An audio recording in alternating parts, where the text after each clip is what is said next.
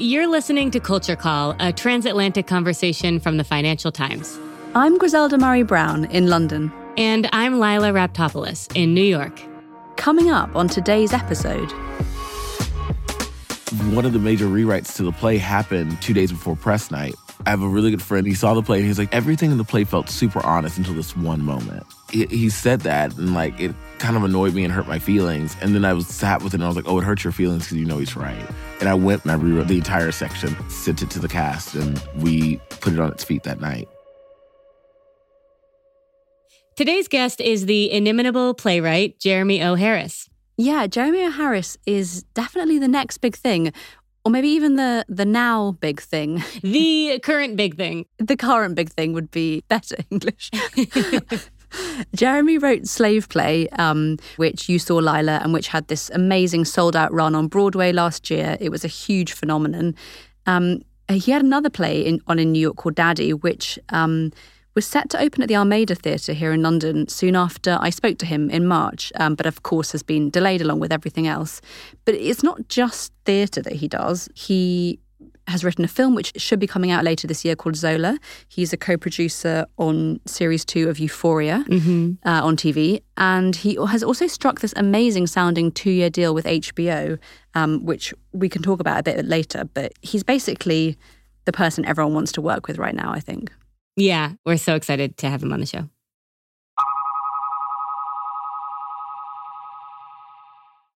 Lila, how are you today? I'm good, Grizz. Thank you. It's been a nice day, actually. How about you? Well, Lila, today's been very exciting for me because today I ventured further from my house than I've been in about 9 weeks. I went to the hospital for a pregnancy checkup, just like a regular thing.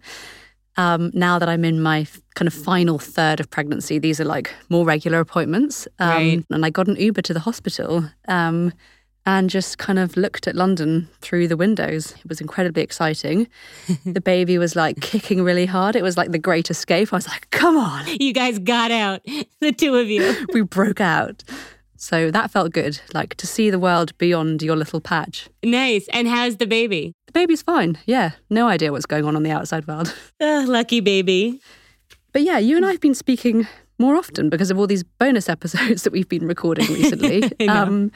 But yeah, I would love to know what you've been up to. It's so funny you say bonus episodes. My dad called me yesterday and he said, what's going on over there? You guys keep publishing episodes. Can you slow down?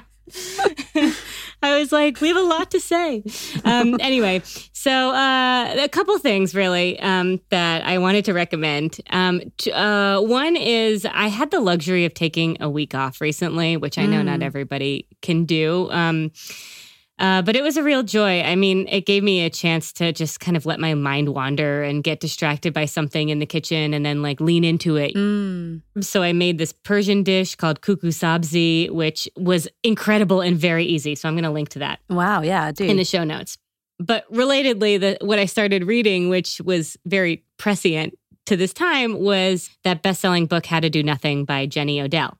Yes, I've been hearing about that book everywhere for the last few months. Yeah, so it was published about a year ago, and the paperback is about to come out, so you all should order it from your local bookstore. And also our listeners kept telling us that they've been reading it too, so that got me interested. It's not a guidebook, even though it's called How to Do Nothing, and it's a little bit meandering, although that's kind of by design. And it's a little academic in its style, so you have to be into that. But it's basically about resisting the attention economy and how capitalism and technology work together to monetize every moment of our lives, which is something that we all kind of know. But she articulates it really brilliantly. She talks about how our social platforms like Instagram and Facebook, et cetera, they depend on fear and anxiety and jealousy and dopamine manipulation, and how our value is determined by productivity and progress and the strength of our careers and building a personal brand. And all of that comes from this attention economy. It's very depressing when you put it like that. Yeah, and it feels even more irrelevant right now. What matters has all been mixed up and, I don't know, thrown out, and it's less clear and more clear. And yeah, at the same time, people are spending more time on social media than ever because we don't have as much to do. Yeah. I mean, most of our social interactions have to happen online now. So we're almost more tempted by these forces. So it's kind of a weird time, right? So her overarching point is that we're people and we contain multitudes and we have a lot of complexity and there's so much that gives us value and meaning that can't be packaged and promoted and sold, you know? So it was sort of thinking about how to resist. But right now, as you were saying, like, we have to have these experiences more online. We're more dependent on it. Also, being alone and being confined and being with ourselves isn't like a choice we're making, but a mandate. And so it was just like, it was an interesting read for right now. I really have been liking it. She says, which makes me feel better, that the villain isn't necessarily the internet or the idea of social media. It's not about like turning everything off. It's about the logic of commercial social media and its incentive structure. And so she asks whether we can use social media more as a public utility where you go to do something, connect, and then leave versus a place where you go and then scroll and then suddenly it's 2 hours later and you don't even know where your time went. Yeah, so it's kind of just being conscious of how you use it. Yeah, exactly. And I was interested in this idea of a public utility, and she uses public parks as an example of an act of resistance, like a place that isn't commercialized, but actually is a place where you can just go and be and use, and it's not going to be trying to sell you anything. It just exists for you. And I mean, I don't know about you, but as someone who's spending a lot of time in my public park in Brooklyn these days, Prospect Park, and I'm very grateful for it. Like, that really resonated. Like, and it made me think, like, what would the internet even look like as a public utility? Like, could you imagine? And it is, you know, I mean, like we all have to use it. So in many ways it is, even though we're paying for it. So basically, like, how can we use it that way was an interesting question that I have no answer to. Yeah, that's so interesting. We also had a lot of listeners suggest that we have Jenny Odell on the podcast, that we interview her. And so I reached out, and in true, like, practice how you preach fashion, Jenny Odell is declining all interview requests until July. So she is not tempted to use this time to build her brand. I admire her response hugely, and yet it's incredibly frustrating. Exactly. Just make an exception. Right. We need you right now, Jenny. But the book does enough. The book does a lot. So the other thing I wanted to recommend that the world is watching, or at least America is watching, is The Last Dance, which is the 10-part series on ESPN about Michael Jordan's last season with the Chicago Bulls. Have you heard of it, Grizz? No, I haven't seen it. It was released early. So this is something they've been working on for years. And it was released early to give all the sports fans out there something to watch. And you probably know, Grizz, based on my recommendations, that I am by no means a sports nut. But I will say that there is something extremely moving about learning more about the greatest athlete of all time. And really, like, just the greatest anything of all time. It's pretty amazing. You know, again, I don't know what great basketball is supposed to look like, and I'm not going to pretend that I do, but watching old clips of Michael Jordan play is just like, it's like poetic. Like, it's beautiful. I don't know. He just looks like he was born for it. It's really incredible. And like, you know, 2 former presidents are in it. And so it's just interesting. I mean, the documentary is really important to the culture and to this moment right now. And I really recommend it. And I will put a link in the show notes. And so how do I watch it if I'm not in the States? Yeah, so in the US, you can stream it on ESPN.com. And you guys outside of the US, in the UK and elsewhere, can all get it on Netflix. Cool. Thanks. That was like I'm definitely not going to watch that, but thanks for letting me know. Well, Lila, you never know. I might surprise you. Tell me about you. What have you been up to? It's funny that you mention Netflix, because I've been thinking particularly about the kind of documentaries that you get on Netflix, and developing a kind of, I was about to say a kind of thesis. I'm not sure. I think that's probably too grand a word for what I'm about to say. You've got a theory. Yes. So thinking about Netflix documentaries, the first one I watched, I think, this year was that Goop documentary, or kind of series, that Gwyneth Paltrow was the executive producer on. Oh, yeah. Do you remember that one? Yeah, it was an advertorial kind of. Yes, exactly. It was. I mean, it was extremely watchable. It was kind of weirdly fascinating. There was that one episode where all the Goop staff went and did like mushrooms in, I think, Mexico, as some kind of like team bonding exercise like you've never seen before, right. Which was, which was quite interesting. But yeah, I mean, it was essentially a promo for Goop. Mm-hmm. So not really a documentary in the sense of being objective in any sense at all. Right. Then along came the Taylor Swift documentary, which I remember at the time you recommended on the podcast. Yeah. And I went away and watched it. And it was interesting in one sense, but also, and it wasn't made by her team or anything like that. So it wasn't the kind of Gwyneth Paltrow thing. But I also felt like the documentary makers were just very much on her side. Yeah, they loved Taylor Swift. They really did. But it felt quite unbalanced and kind of frustrating. And I was like, there's lots of really interesting stuff here. And they're kind of not quite digging into it. So that was a bit frustrating. I then watched a 12-part documentary on Netflix about babies. I think it was actually just called Babies. Yes, you watched that? Yes. The algorithm had somehow determined that I might be interested in this. Don't know how. Maybe it's on my Google history. Right. But yeah, I mean, it's basically about how babies develop over the first year of life. So like walking, talking, blah, blah, blah. Right. And it was sort of supposed to be scientific, but basically it was quite a lot of glamorous locations around the world, loads of like drone shots, not many insights. Right. Considering I watched 12 hours of this, didn't really learn anything. And that kind of pushed me over the edge, and it got me thinking, like, what is it about? I mean, obviously not all these documentaries are the same and they're not all made by the same people, but there are certain qualities that unite the documentaries that I've been watching on Netflix.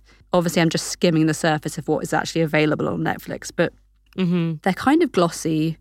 They're crucially international because they're trying to appeal to basically the whole world. Yeah. And they're often kind of lacking in rigor. You know, they're a bit meh. Yeah, they're like light on substance, and they're not really that trustworthy. You often find out that they've been like made by the person they're about. It just feels like a waste of time. Yeah, like a kind of pretty waste of time. I'm wary of sounding like I love the BBC and no one else. I do think there's loads of really great stuff on Netflix, and they have some great films there. You know, we spoke to Noah Baumbach on the podcast, and Marriage Story was on Netflix. Netflix provides a lot of money to people who are really good and make good stuff. Mm-hmm. And yet Netflix documentaries are poor. And then Tiger King, of course, came along, and I was like, right, okay, I am ready to hate this. Right. We don't need to talk about Tiger King because I don't think any more words should be spilt on it. I mean, it was like problematic in lots of ways. Right. If people want to know more about Tiger King, there was a really good episode of the podcast from the New York Times, Still Processing, all about it, which they kind of really pick it to bits, and it's very satisfying to listen to. It's a very good episode. So this is the kind of like, I guess, anti-Netflix mood that I've been in since lockdown. And then, wait for it. Oh, I can't wait. And then along came Michelle Obama with her documentary, Becoming, based on her memoir. Michelle Obama solves all. She does. It's completely charming. You can't, I was going to say you can't not like it. I think I can't not like it. I, at lots of points, just found myself like beaming at my laptop screen watching it. It just made me so happy. And in a way, it has all the things that I found annoying in other Netflix documentaries. Like, it's glossy, it's quite cheesy, it's made by the Obama's production company, Higher Ground, and yet it's Michelle Obama, so it somehow has substance. Like, it's quite interesting about her relationship with Barack. It's very interesting about her upbringing. It has these scenes of her talking to community groups, and particularly to young women, to young Black women, and it does give you an insight into her personality and into her kind of force of personality, I guess. So, yeah, I mean, it completely wiped away all the reservations I had about Netflix. You know what we should do, Grizz, is we should collect what's actually good on Netflix. Culture Call listeners give each other really good recommendations. Yeah, that would be great, because the thing is, there is actually really good stuff on Netflix. It's just sometimes hard to get to it. It's hard to find it beneath all the fluff. So let's get around the algorithm together and find this stuff. Yes, please. So listeners, if you know of something that's like very good on Netflix or any of the other really available streaming platforms, write to us. You can tweet us at FT Culture Call. You can email us at culturecall@ft.com. You can find us on Instagram, Twitter. We'll put it all in the show notes. But yeah, let us know. We'll publish it. Perfect. Now, Jeremy O. Harris, So we really think Jeremy O. Harris is a brilliant mind and the epitome of someone who's really pushing culture forward, which is something that we use as a filter on the show. You know, when we think about who we want to have on or what we want to recommend, we often think like, are they pushing culture forward? I saw Slave Play in New York in September and was really moved by it. And I actually recommended it on the show. So he was sort of on our radar from there. Yeah. And at that point, I remember you recommending it. And I remember thinking, I want to see this. I want to see something by this guy. Mm-hmm. And then we saw that he had a play coming to London, Daddy, it's called, and immediately requested an interview with him, ultra keen. And he said yes. So he ended up being, like, Ira Glass was the last person that I saw in the real world, my last day in the before time, before the world closed up. He was the last interview you did. He was the last person you saw. That is a weird thing, isn't it? We both did an interview on the same day, and it was basically the last real day before all of this happened. Yeah. And I find it surreal to think about that because not only was it Jeremy O. Harris, but we were sitting surrounded by costumes in the costume department of the Almeida Theatre. But why don't you explain what Slave Play is about, because you've seen it? So the premise of Slave Play is that 3 interracial couples, each has a white partner and a black partner, attend a multi-day retreat, and it's supposed to help them improve their relationships. And it's through this sort of fictionalized new treatment, and they call it antebellum sexual performance therapy. And so the first thing that the audience sees when you enter the theater is you're watching each couple role play sexual fantasies of an enslaved person and a slave master. Wow. Which is really very unique experience, especially if you're there with your mother, which I was. And then it puts all of those couples in a group therapy room with 2 sort of overeager researchers to talk out what they had just experienced. And so it's like extremely unsettling. It's often disturbing. It's often very funny. It's very poignant. And through the whole play, you're watching with a mirror to the audience. There's sort of a mirror facing the audience. Oh, wow. And the theater lights aren't fully off. So you can see yourself and your neighbors. And everyone sort of, the audience when I went was very diverse. And you can kind of you're aware of how different races are responding and who's laughing when and whether that's appropriate to laugh. I mean, there's so many things that are happening. That's so interesting. Right? So the lens is on you as well as on them. And what you understand and what you don't matters, and what you see and what you don't, and what all of it is sort of also on stage. It does sound incredible, but it was very controversial as well, wasn't it? I feel like there was a big kind of furore around this play. Yeah, there was. Probably because it deals with sort of a live wire. I mean, it deals with a lot of traumas that our country has inherited from our history with slavery. And for many and it deals with it head on. And for many that could be triggering. For some it could be cathartic or eye-opening, like a combination of those. I left the Playhouse with my heart pounding.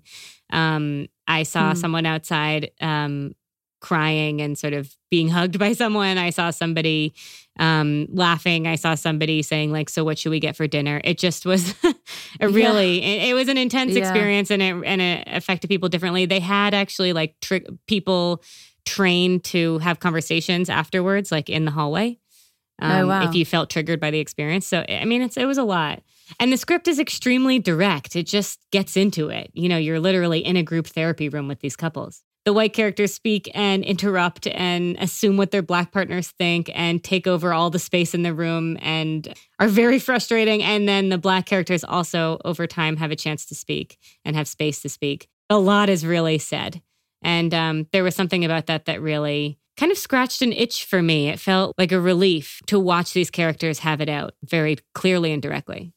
I also recommend a review by Aisha Harris in the New York Times, which is called What It's Like to See Slave Play as a Black Person, if you want to read more. I'm speaking as a white person, so we'll put that in the show notes. What about his other play, Daddy? So yeah, Daddy was the one that was kind of the occasion for the interview. It was about to open in London, as I said at the beginning. And it's also broadly about kind of race and sex and power, similar to Slave Play. He actually wrote it before Slave Play. And it's different though. It's about a love affair between this young African-American artist called Franklin and a kind of older white, vaguely kind of European art collector called Andre. And there is quite a kind of heavy insinuation that for Andre, Franklin is like his latest acquisition, you know? So the play explores all of those kind of power dynamics, as well as being a really funny satire of the art world. Like, it's very enjoyable for that reason as well. It's using visual art as its focus, but I think it's really about Black culture broadly and the way that it gets commodified and kind of repackaged for white consumers, and how that feels on the inside. I mean, it's quite autobiographical, and that's something that Jeremy and I spoke about in the interview. Let's talk a little bit about why we wanted to have Jeremy on the show. I mean, how do you think that he's pushing culture forward? So, I mean, I guess the first thing to say is that he is extremely talented. He's extremely successful. He's only 30, so I mean, he was one of the youngest people ever to have a show on Broadway and one of very few Black playwrights. Right. But I mean, I think it's more than that. I think what he's doing is kind of reimagining what live theatre can be for a new generation, for people who perhaps have been traditionally kind of shut out of theatre, like people of colour or working class people. Agree. And we spoke about, you know, exciting new ways of bringing theatre to people, especially now when we can't, you know, physically go to theatres. Do we know what the plan is for Daddy and how we're able to watch Jeremy's work? You know, I think everything is uncertain and we don't know. It hasn't been cancelled, so the hope is that we will be able to see it eventually. It just, you know, we just don't know when that will be, but watch this space. Great. Let's listen to the interview.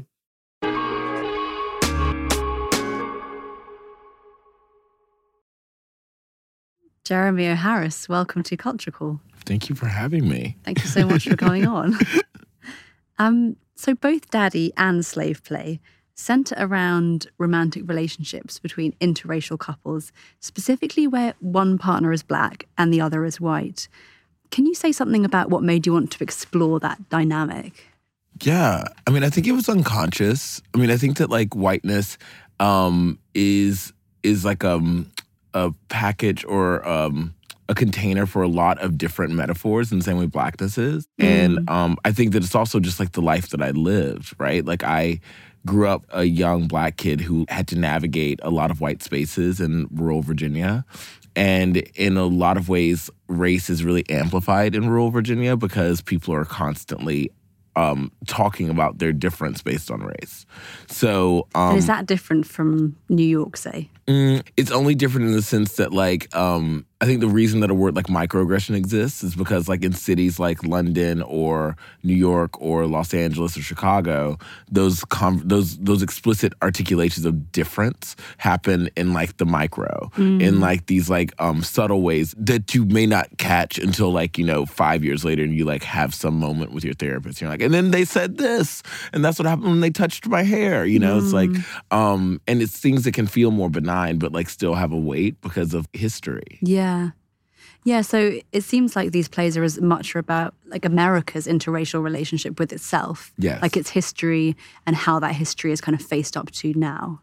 Yeah. And I think that with Daddy specifically, one of the reasons why it's the play I've written that's been like most hungrily like sought after by international plays, like a theater company in Japan asked to do it. I think that there's something in this play about, I think because it's about art and commerce and like Black art.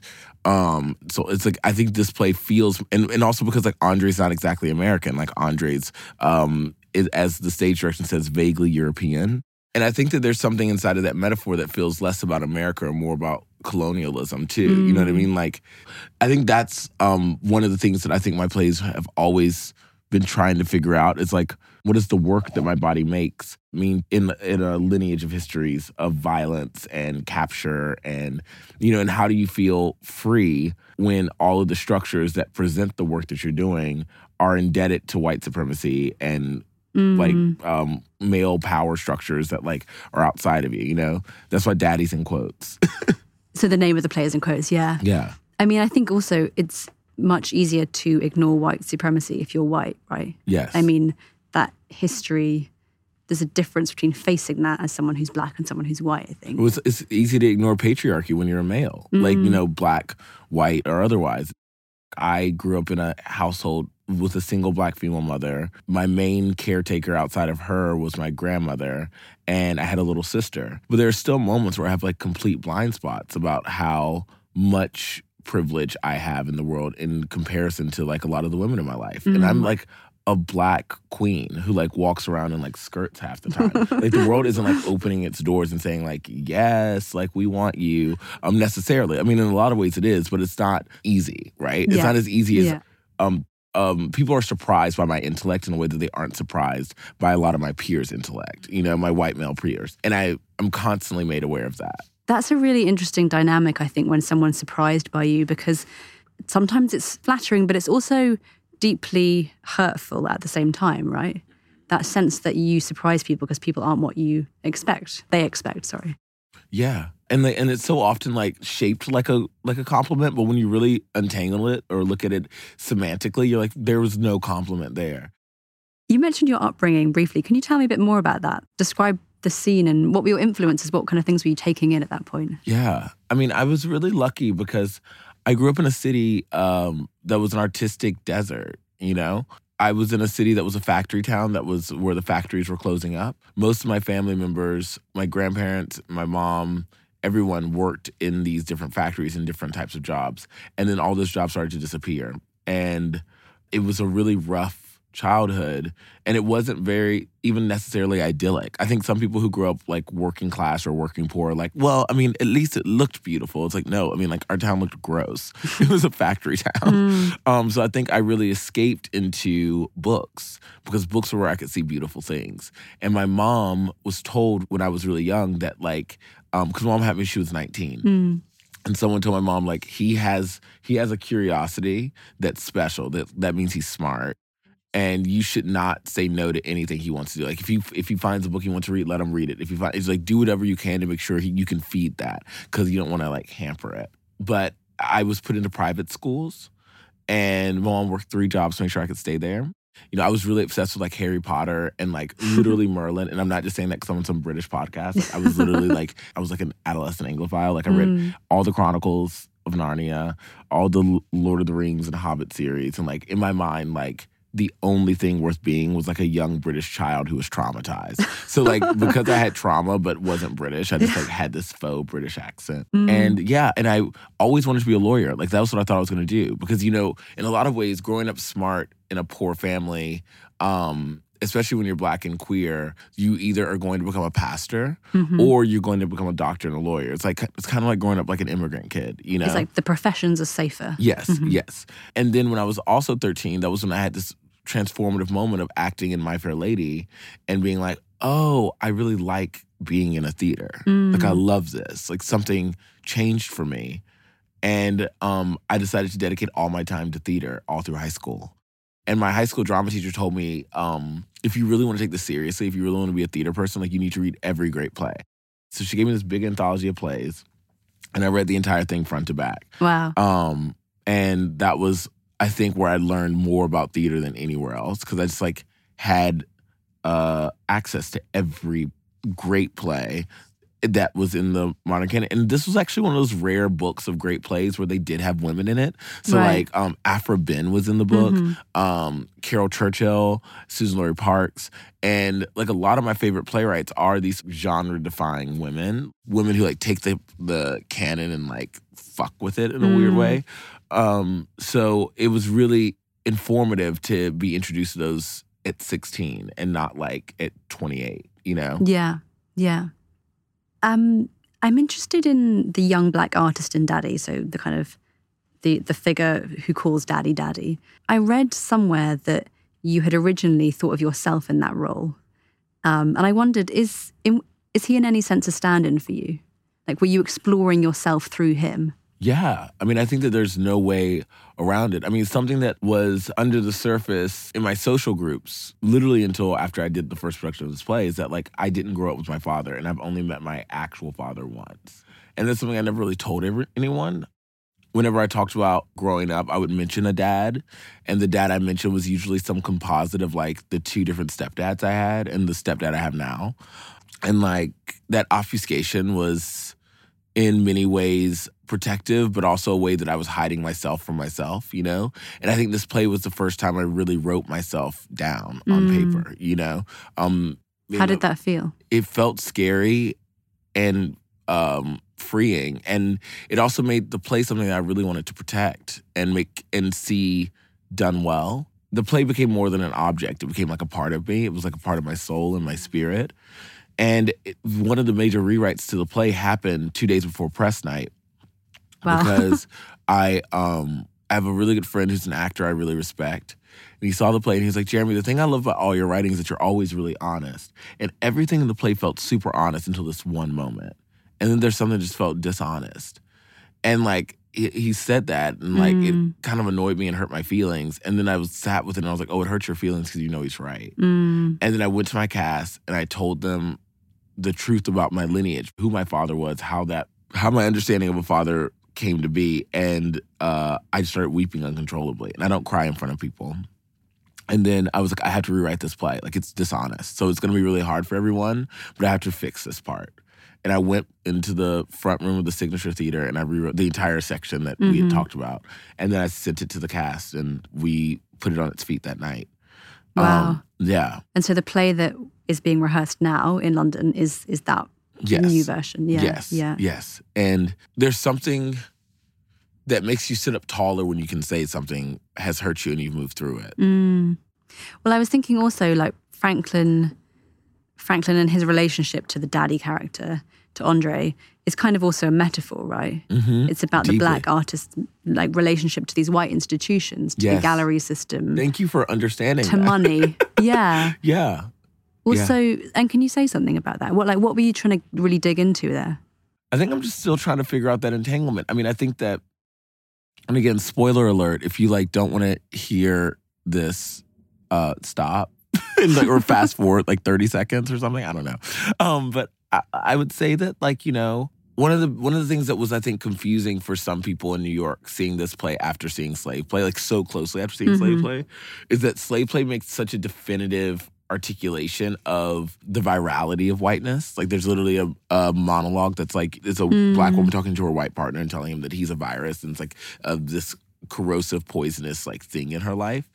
And the white characters in that play show through a lot of their actions that they kind of are. You know what I mean? And I think the thing that was different about this play that made people feel unresolved about it was the fact that like Andre's basically a good guy. You know what I mean? And I think that what I wanted to articulate with that is that even a space like the Almeida, I think in their like deep commitment to doing this play, their commitment to supporting me and Danya in every aspect of this production has shown that like they are good people. You know what I mean? Like, and the complicating factor about their goodness is that like I'm the first black male to ever have a play in their main stage. Oh, wow. From what I know. I mean, I might be wrong. And that's complicated, right? And every major producer of my plays has been a white person. I could either like reject the relationship I'm in with them or see like the kindnesses they're doing and recognize that inside of those kindnesses there are these tiny nicks of violence that like happen within it, which happens in every relationship, even with someone who's like the exact same race, gender, height, sex, everything as you. Those same nicks happen, but sometimes those nicks have more history to them than others. Yeah, and there is something different about being a black playwright who's like exclusively produced so far by white producers, and interviewers like me and critics are often white. Yes. One of the things I've been telling people in the rehearsal room to go watch is Satoshi Kon films. I don't know if you know Satoshi Kon. No, I don't. He's an animator. He died at like 38. It's like he was so amazing. He made a movie called Perfect Blue. A lot of his films are looking at like the psyches of artists and like how they break. And Black Swan was inspired by Perfect Blue. Darren Aronofsky get a lot from that. But I was like, this is a movie about the psychic break that happens when you are a black body inside of a white space. Like there is something that like no matter how excited or even fortified you are against there's going to be a moment of a break, which is a moment that many artists have in general. But I think that like I'm really excited about looking at the specificities of like the black psyche breaking and how we either put it back together or like keep it shattered. There was one performance of Slave Play, I think, where you invited, I think it was almost exclusively black audience members. There were 2 nights. 2 nights. Yeah.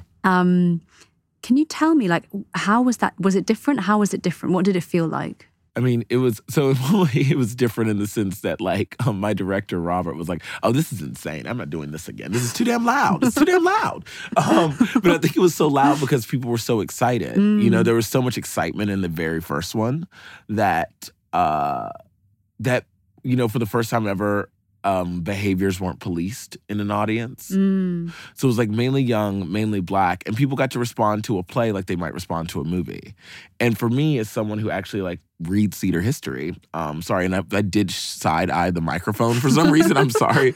I'm just thinking about all the people online who have been very like, well, in the theater, this is how it goes. And I'm like, you don't know that just started in 1901, ostensibly, in like this country.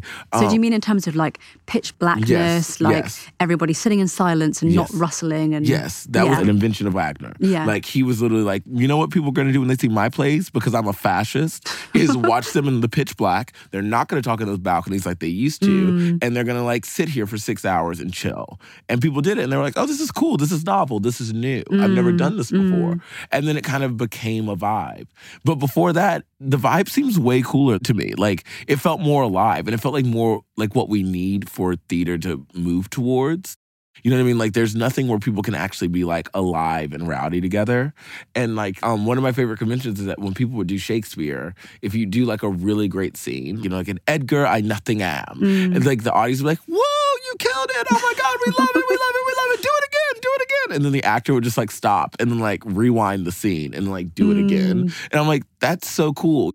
That was really fun about that night was that, like, I saw, especially the Black actors in my play, be affirmed in moments of the writing and in moments of their performances they never had affirmed, at least not on that level.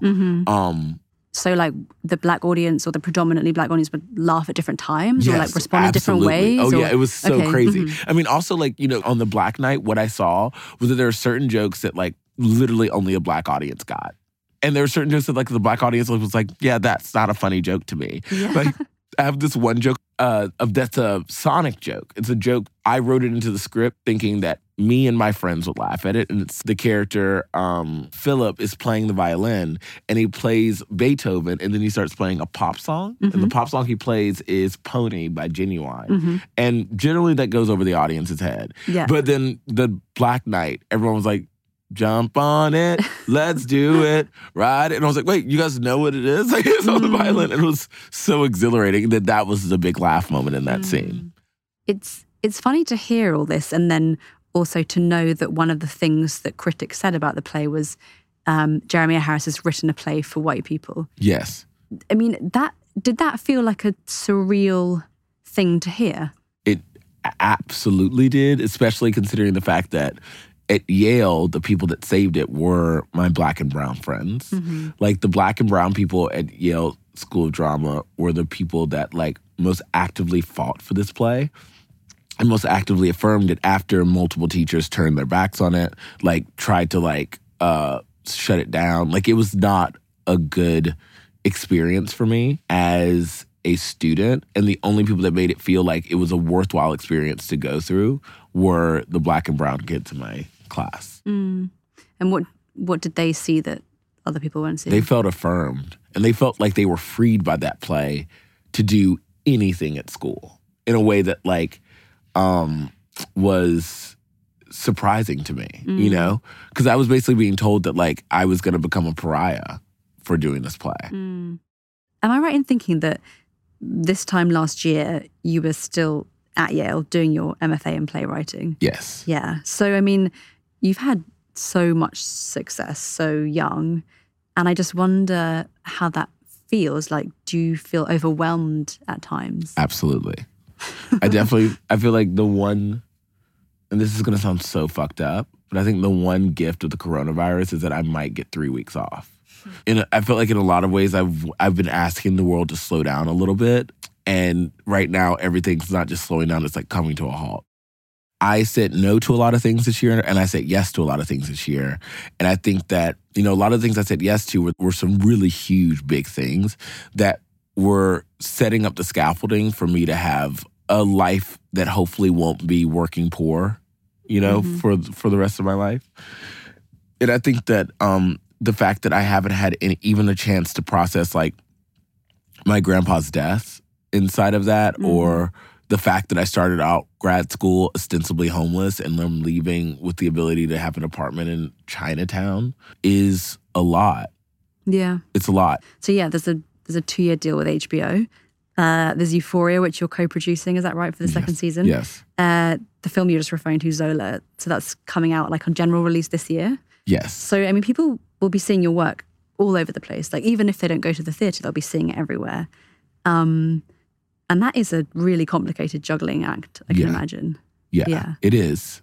I mean, and again, it's all manageable overall. You know, again, one of the things I say to everyone is that my mom had 2 kids when she was my age, one of whom was 10, the other who was 6, and she was working 3 jobs that were like labor-intensive jobs. And the hardest thing that I have to do is like get in a piece of written material on time, you know? And that's psychically draining and deeply difficult in a different way. So it's not like I'm like, she actually had to work and I don't, you know, because I know that's not fair. No, it's not as simple as that, but yeah. But I do think that like I come from a stock of a family that works really hard, and I don't have any qualms while working really hard. But I do think that when I'm asked blankly what's going on with me, I have to be honest and be like, I do feel overwhelmed, because there's no stress. Like, you know, you don't learn how to deal with this in school. People I've met this year who've been really lovely to talk to are people like Phoebe Waller-Bridge, or, you know, because I can look at her and be like, hey, like, I think you're kind of the only other person I know who's had a harder year than me. Like, how did you navigate that, you know? What did she say? Take your time. Nothing will fall apart if you say no to something, which has been really helpful. One of the things about having a huge success, which you did with Slave Play and with Fleabag, is like following that up. Yeah. Right? Like, what did you do next? Yeah. She's just very cavalier and funny about it. Like, I think she's just sort of like, we're really good at this. So don't doubt yourself. I think it's one of the things that she's been very good at telling me. Because I do have a lot of doubts about what I'm going to do next. And like, I sometimes forget that like the first thing I did that everyone liked and the second thing I did that a lot of people liked were things that I was doing when no one was watching, you know? And do you feel like whatever you do will involve the theatre? I mean, I was quite struck reading about this deal that you struck with HBO. I haven't really read that HBO before have specifically put like a pot of money aside for someone to be like, this is for theatre work. You know, when it's like, well, they make TV. So do you just negotiate that with them and say like, this is important to me? Yeah. So I lived in LA for 6 years before I decided to apply to grad school. And in those 6 years, there was like a 2-year period where I was like, you know what? Fuck theater. I'm going to write for TV. I'm going to be the next Lena Dunham. And I loved Lena and I love her work. And I tried to do that. And then I saw how callous and like, how the ability to make art in that space was very difficult. It's very difficult to make art in Hollywood. Especially when you don't come from immense privilege, you know? If you come from immense privilege, you can be like, well, I don't want to say yes to that, and I'll just get this person to finance it instead, and I'll say no and work on this for 6 years because I can pay my bills doing that. And I was like, if I'm not going to make money making art, and if I'm not going to be able to make art unless I compromise these things, like I might as well just go to a place where I won't make money anyway, and that's the theater, and I'll just dedicate my life to theater. And in that moment, I decided I was going to dedicate my life to theater because it's less compromised in that sense. Yeah, it's less compromised. It's like I can do a 3-act melodrama about my own personal daddy issues, and someone will produce it if it has that spark of theatrical magic that like certain theater people can see when they read it on the page, and that's special. And so when I decided to be a theater person, I was like, if I ever go back to TV, I'm not going to be a theater person who has abandoned theater, because I saw that happen so often. Like people who basically wrote a play that was like ostensibly a pilot presentation, and they're like, thanks theater, bye. And then they left, and then like, you know, all these resources that were put into this play, all these people who actually want to dedicate their lives to theater who had to wait another year, saw that the soil kept being depleted. And I was like, is there some way that we can replenish the soil while making work in other mediums? And I was like, I think so. So I've been thinking up ways to do that for like 5 years. And does that mean that the things that you make in the theatre, like using this money will then be shown on HBO as well, or is it not necessarily? Not necessarily at all. Yeah. No, because I want to produce a lot of things that aren't mine, you know? So, like, the lucky thing about it is that any plays I can enhance or produce with this money, they will have a direct line to me, who has a direct line to HBO, because I'm an employee of HBO for the next 2 years. I mean, again, coronavirus be damned. Yeah. But I also am not interested in asking playwrights to, like, turn their theater into movies. You know, like, Slave Play is something that people have tried to turn into a TV show, into a film, into all sorts of things since I first wrote it. Right. And I've been like, no, it's called Slave Play for a reason. Oh, what? Phoebe just texted me. I'm talking about you now on a podcast. Tell her to come on the show. Well, what advice do you have for me this year? The year of Corona. Okay. She hasn't given me advice yet, but if she does, I'll let you know. Hopefully she'll respond before the end of the interview. I know, that'll be really fun. But it does seem like an interesting model, this idea that the film industry, which is so kind of booming, might support the theatre industry, particularly now in this moment of coronavirus, where actually things that are live and involve lots of people gathering in a space are like seriously under threat. Yes. And TV is probably going to do quite well because everyone's at home watching TV. Yes. And so the deal that you struck with HBO strikes me as also like weirdly prescient, you know? Yeah. 2 years ago, I started developing a TV show with another company that was going to be this thing that everyone's calling for right now, which is like, a lot of people have been like, we want a theater, we want to be able to stream theater, blah, blah, blah. And my biggest thing is that, like, no theater is shot well. It's like shot badly. It looks ugly. It's bad. So I worked with like an engineer, and like one of my friends is an architect, and like come up with the idea for how to do it right and make a thing that could exist inside of a streaming platform that might be able to present some of the most exciting theater in the world consistently. And because I have to finish a screenplay, I haven't sold it to a network yet. But it's one of the most exciting things to me. And I really hope that this gives people a chance to look into that, because my dream since I was a little kid has been that there would be some place I could just watch theater in the same way that people in a real theater watched it. Because there was no way that I could go see a play. The only plays I saw through reading the New York Times or reading The Guardian or reading the Evening Standard. Like I would scour, like, you know, so many theatrical chat boards to get a sense of what the experience of being at like Ivo Van Hove's like Streetcar Named Desire was, you know? And I think one of the things that's that I think people might wake up to is that like there is a necessity to create space for people to come see the theater when they can't be there physically. Phoebe just texted. What does she say? I heard the best advice for Corona, which I personally think you can apply for the rest of your life. Behave as though you do have coronavirus, not that you were scared to get it. Which I think is like the way to write, too. Behave like it might end tomorrow. Behave like it's already happened kind of thing. Yeah. Which I think is good. I think what that would mean for writing is that the fear that happens when you've had success is that like it might all end. Like someone might read and be like, they're a fraud. They can't write. So you might as well write like that's already been decided. You know, it's like the worst has happened, kind of. The worst has happened. Like people caught you. You were always fake. You're an imposter. You wore a mask and you got past the security guards. But now the jig is up. Like it's over. Yeah. And I think that's how I have to start writing. Is imposter syndrome real for you? Very real. I'm very good at masking it. Because I went to a private prep school. Like, you know, so one of the things I had to do the entire time I was there was pretend like I made sense there, you know? So I know how to like talk like those boys and like, you know, stand straight like those boys and like, you know, be like, no, I will not do this. When you go home and for the 6 hours after you've said that, you're like, fuck, they caught me. I'm fake. It's fake. And was that like a very white environment? Yes. Yeah. It was the whitest environment. It was, the only black kids that went there besides me were primarily basketball players. And they hadn't let black people into the school really until the year they started a basketball team. So, wow. Yeah. It was a school that was invented the same year that integration happened, so that rich white kids didn't have to go to school with black kids. Right.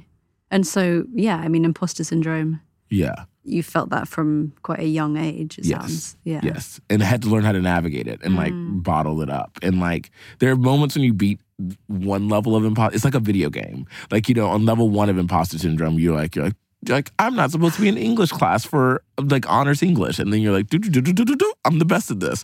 And then like you go to like French class and you're like, I'm not supposed to be in French class. Like everyone else speaks French better than me. And then you like finally navigate and like see someone else fuck up in a way that you don't fuck up. And then you're like, and like you just keep going through different levels of imposter syndrome until you're finally able to like, you know, be where you need to be. Like, at Paris Fashion Week, I like had thought like because I'd been to like a Gucci show, like I didn't have imposter syndrome anymore. And then I went to one fashion show where one person said one thing to me that made me feel so small. And I was like, yeah, Jeremy, you're a playwright. You're still like that ugly kid in high school. You're not supposed to be here. Like, what makes you think you're a fashion person? Like, what makes you think you're like a quote unquote celebrity? Like, you're literally not. Like, go home, sit down, and like never go to fashion things again. You know what I mean? Like, and like I went back a level. Yeah, no, I mean, I want to ask you about fashion, but also something I've always wondered is, does success help imposter syndrome or could it even make it worse? I think it amplifies it. I think it amplifies it in certain spaces. Like there's all these like really cool people who want to meet me and hang out with me now that like I've admired my entire life. And it's like, what do you do when you sit across from your idol and they're telling you that like you wrote something that they're obsessed with? It makes you feel crazy. You're like, that's not real. That's just not real. There are people I can text now that I'm like, that's not real. Like I can't text Tony Kushner. I mean, you just texted Phoebe Waller-Bridge just now. That's different because Phoebe was someone that was like different real to me. Phoebe, I met in like the realest way, and like she's really good at being normal. I think that's true of a lot of British celebrities. They're better at being normal than Americans are. You know, there seems to be no pretense about it. I think they also still feel like imposters a lot of the time. They're like, isn't it crazy we all snuck back here? And I'm like, that's the better way to be. Like we've like committed some heist. Yeah. You know? Yeah. So you mentioned Paris Fashion Week and you're sitting here looking very stylish. We're actually sitting in the costume wardrobe, which feels quite fitting. And so I wanted to ask you a little bit about style. You know, it's funny, people talk about substance and style as like two different things. And I wondered, do you think that's the wrong way of looking at the idea of style? I think it's like the deeply wrong way of looking at it. I think that a lot of people are intimidated by stylish people because for them it doesn't make sense. But like if you talk to anyone who's truly has a history with style and a deep understanding of that history, that history has been shaped by pulling from an eclectic series of influences that like far outweigh and outshape the syllabi that most people who've like situated themselves in one space of understanding have. So like you'll be talking to someone who is an editor of Vogue or something, and you're like, oh my God, where did that come from? I'm like, oh, you know, this is inspired by like, you know, the 1766, like, and also I was thinking a lot about, you know, Petra von Kant, because like, how could you not? It's like Fassbinder's moment. And then they go into this, and you're like, oh my God, like, I've heard 5 different things that like, I have like a vague understanding of, and they're all in this one outfit. And that's exhilarating to me because that's how my brain works. Like, that's kind of how your plays work. I was just thinking when you were saying that, they synthesize all these quite diverse influences. Like there's pop culture in there, there's critical theory in there, which is pretty like heavy-going stuff some of the time.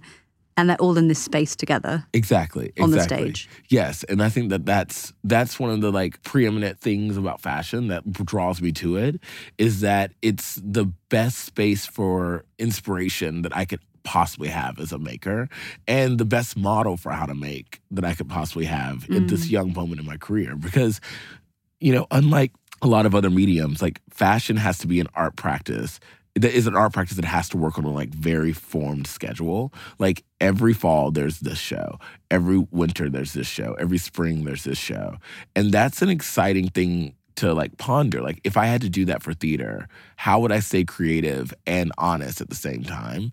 And there's something kind of interesting to me about just like the fact of making, even when it might be bad, that like gets me excited. And so yeah, I love fashion. Jeremy O. Harris, thank you so much for coming on Culture Call. Thank you guys for having me. Thank you. This was really fun. It was great. In our little wardrobe. Yes.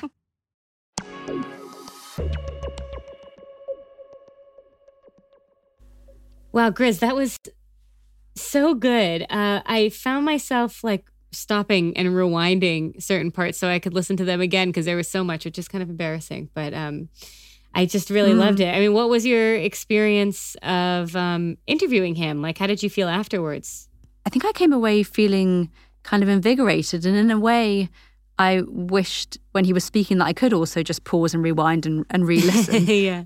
But yeah, he was someone whose presence was just kind of magnetic. And so I just could have kept talking to him all day. You know, he had other things to do, but I was quite happy sitting there in the costume department, just kind of picking his brains, really. It's so nice when you interview someone that has that sort of power and authority and you realize that like actually they are really that special. Yes. I liked that what he said about it, that woman told his mother, like, this boy is special. Like everything he has an inkling for, just let him do it. Just push him towards it. That was such a that's such a cool early memory to have. An important aspect probably to his success. I also was really struck by his and Phoebe Waller-Bridges' advice, like act as if you already have coronavirus and not like you're scared to get it, or act as if you're a fraud and we're already found out, not like you're scared of being found out and losing it. That's like an injection against imposter syndrome, sort of. Yeah, which is so important when you find great success when you're still really young, I think, because imposter syndrome is a real thing. I mean, like he spoke about so well.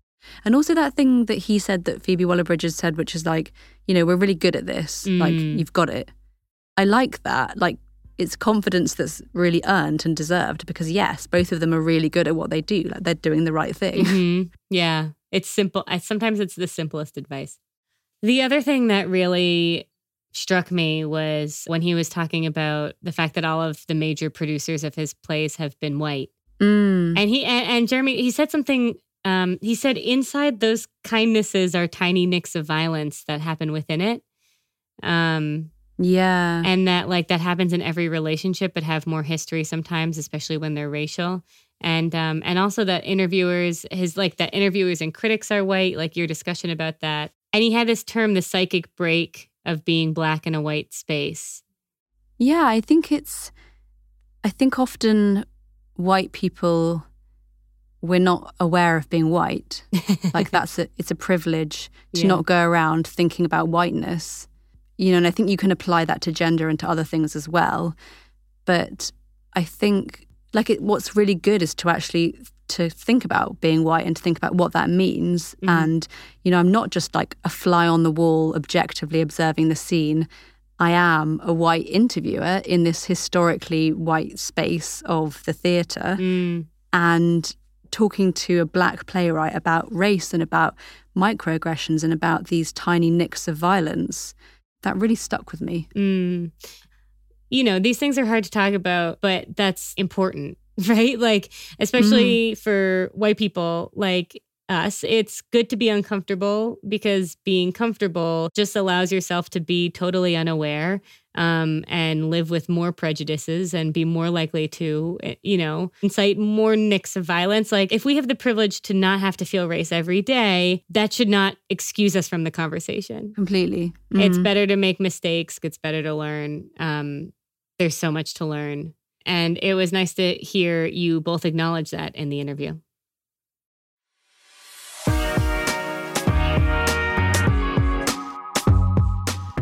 That's it for this week. As always, we love hearing from you. Tell us what you're reading and watching and listening to right now by filling in our short form at ft.com/culturecallout, and we'll put that link in our show notes. The other option, which is our personal favorite, is recording a short voice note on your phone and emailing it to us at culturecall@ft.com. Please also remember to send us what you think is the best on streaming platforms, especially Netflix, so that Grizz and I and every other listener has something to actually watch in the coming months. You can find us on Twitter at @FTCultureCall or on Instagram at Griselda Murray Brown and at Lila Rapp. We will both be back in 2 weeks' time. We've been Lila Raptopoulos and Griselda Murray Brown. Culture Call is produced by Lena Prestwood. And our music is composed by Fatum.